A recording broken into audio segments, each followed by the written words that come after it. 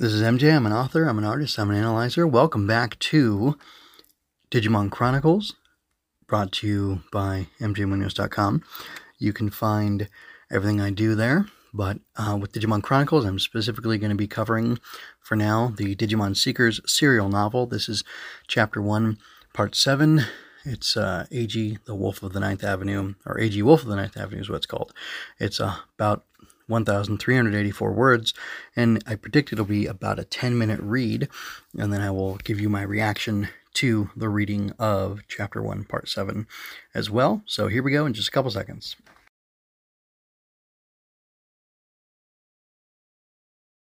Aberdeen Electronics and Denrin District Digital Lab.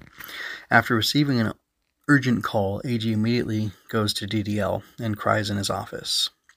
Professor Ryusenji. Good morning, AG. It was already afternoon, but Ryusenji seems to be the type to always say good morning. What's with this Digimon? Lugumon is napping on the Digimon linker screen. He is probably full of food and dreaming a good dream. It looks like you're doing a great job with your training. I'm looking forward to seeing it evolve. Ryusenji smiles. Digimon change their forms as they grow. Digimon evolution, baby, child, adult, perfect, and ultimate form. Insects, for example, grow from egg to larva, pupa, and adult. What is different is that the same individual transforms into a completely different Digimon. This is why the academic term evolution is used to describe the growth of a Digimon. If you evolve it to maturity, we will pay you an incentive, an additional reward. The more perfect, the more ultimate, the better. I wonder what kind of Digimon Lugumon will evolve into. I'd like to see AG and Lugumon looking cool together. Ryusenji cheered AG on in an easy-to-understand way. Don't say that. Don't be a bad adult that looks forward to chaos. You saw it, right? Yesterday's training report? AG protests. I get hundreds of emails every day. I hardly open any of them. Ryusenji speaks bluntly. You'd lose days of work if you check them all. That's right. I'm a researcher, and I don't have time for anything but research. But I do check my notifications for communications from you, for example. That kind of makes my heart hurt a bit. AG hugs himself. You're a very important business partner of mine, AG.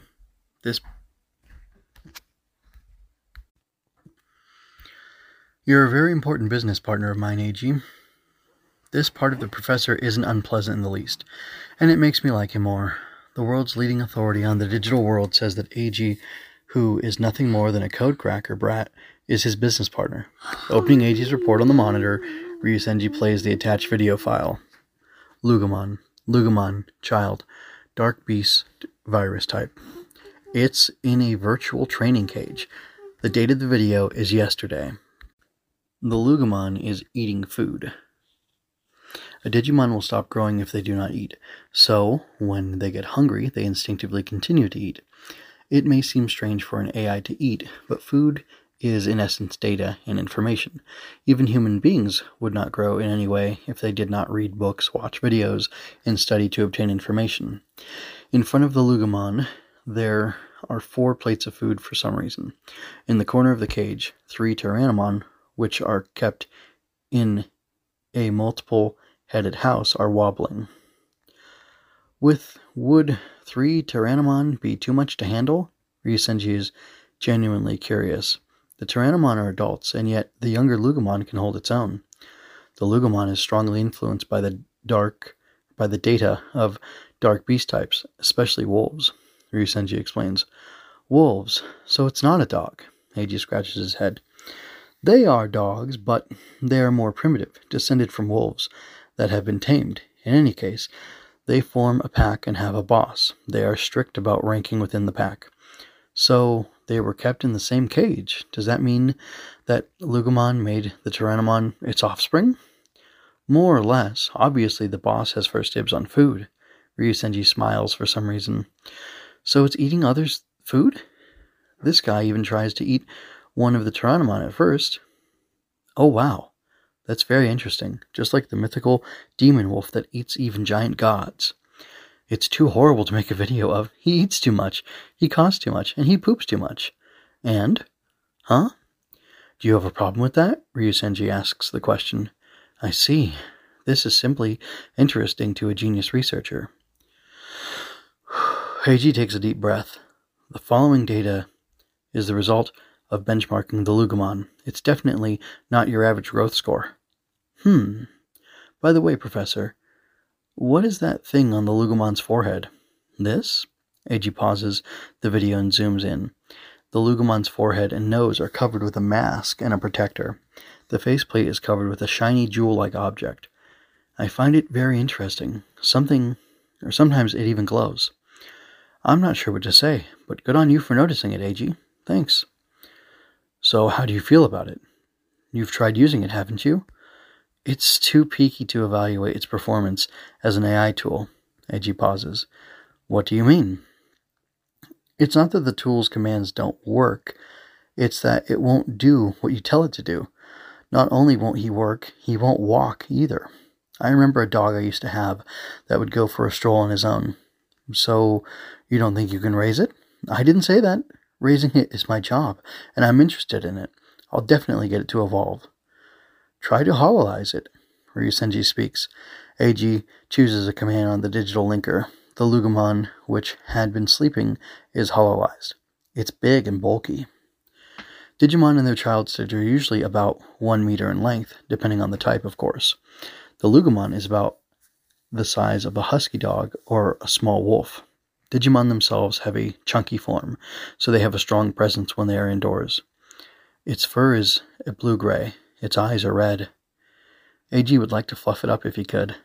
The Digimon linker is checking Eiji's bioinformation 24 hours a day.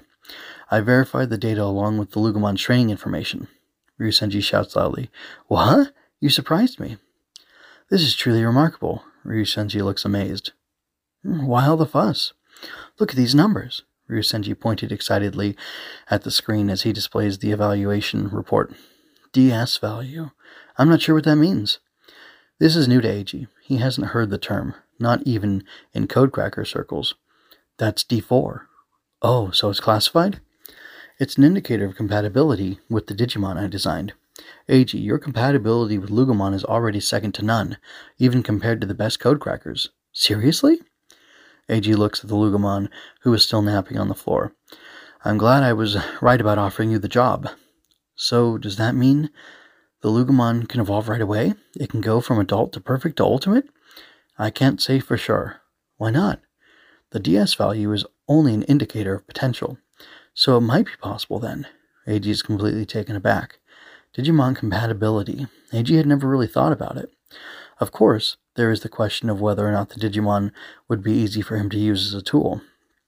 I've only touched Tyrannomon and other Digimon that pretty much everyone else uses to a certain extent.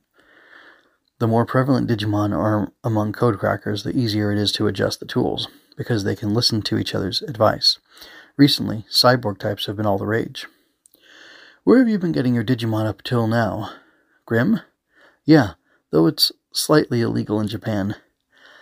There are countries where it is legal. The network. There are no borders and no laws in the digital world. Yes, there are no borders in the digital world. Eiji, do you know who you're quoting? Ryusenji asks the question. Eiji doesn't know. Who? Doesn't everyone say that? It's a grim codecracker meme at this point. Are you saying there's a source for it? Ryusenji shrugged his shoulders like an actor. What's your work again, Eiji? I'm a codecracker. Then you know of the codecracking team, don't you? And that's the end of the chapter. Then ended a little abruptly. Some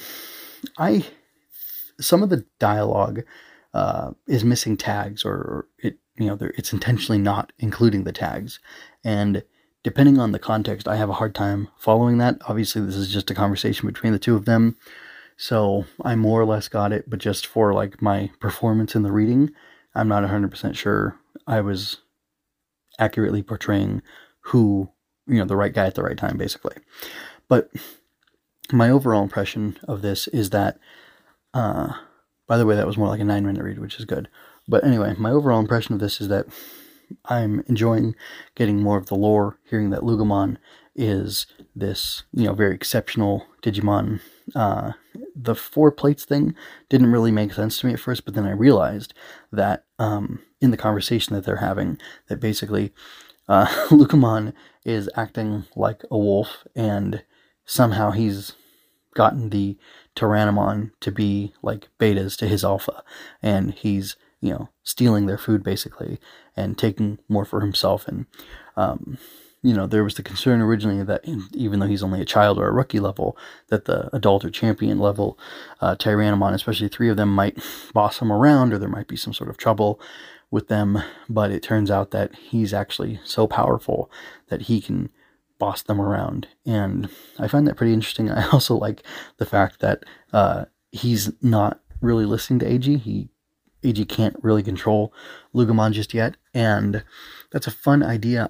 It'll be interesting to see if, beyond hololizing him, if the Digimon actually like bioemerge, for lack of a better word, or come out into the real world, and what that'll do. Although, depending on how they have it set up, having him in the network alone or having them hololized might be enough to show the differences between them and have them be substantive. Because if he has all this power and capability, but he's not listening and he won't cooperate with AG, regardless of where they are in the full context of how he's emerged into the world, it doesn't really matter. So I really like that. I like their conversation. It's a little...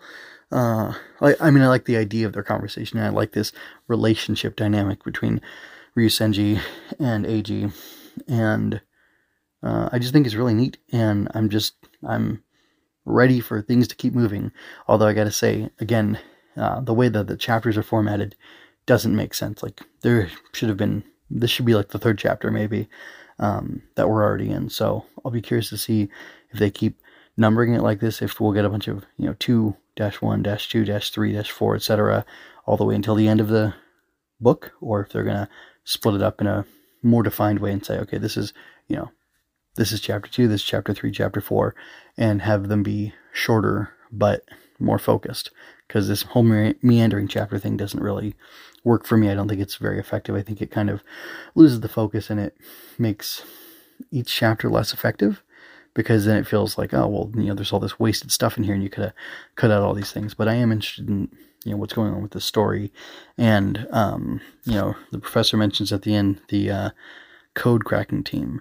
So is this, some original set of developers or code crackers who initially started using Digimon, who, laid out a bunch of principles for Digimon? Although they weren't speaking specifically about Digimon, they were just talking about the fact that inside the internet, inside the network, there are no borders. So that's interesting. But I'm really liking this, what's it called? Cypherpunk, techno sphere,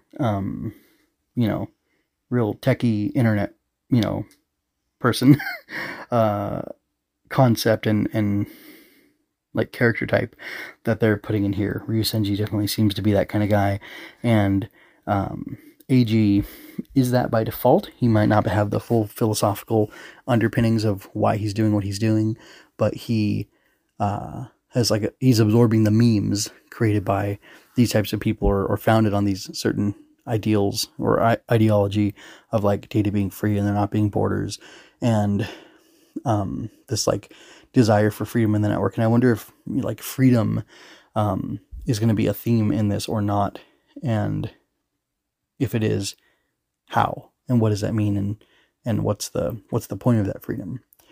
And while I'm thinking about the theme of this story, it reminds me, I don't really know, and I've thought about this for some writing projects I have, I don't really know what the theme of Digimon Adventure is. 0-2, I have a little bit of a stronger grasp. Tamers, I think I know what it is, although not off the top of my head, I have to think about it more. And Frontier, I don't know, the theme is being a tokusatsu. But the thematic structure, the thematic question at the heart of each one, I'd have to think about a little bit more. They seem kind of hard to define, maybe because the shows are, 50 plus episodes long.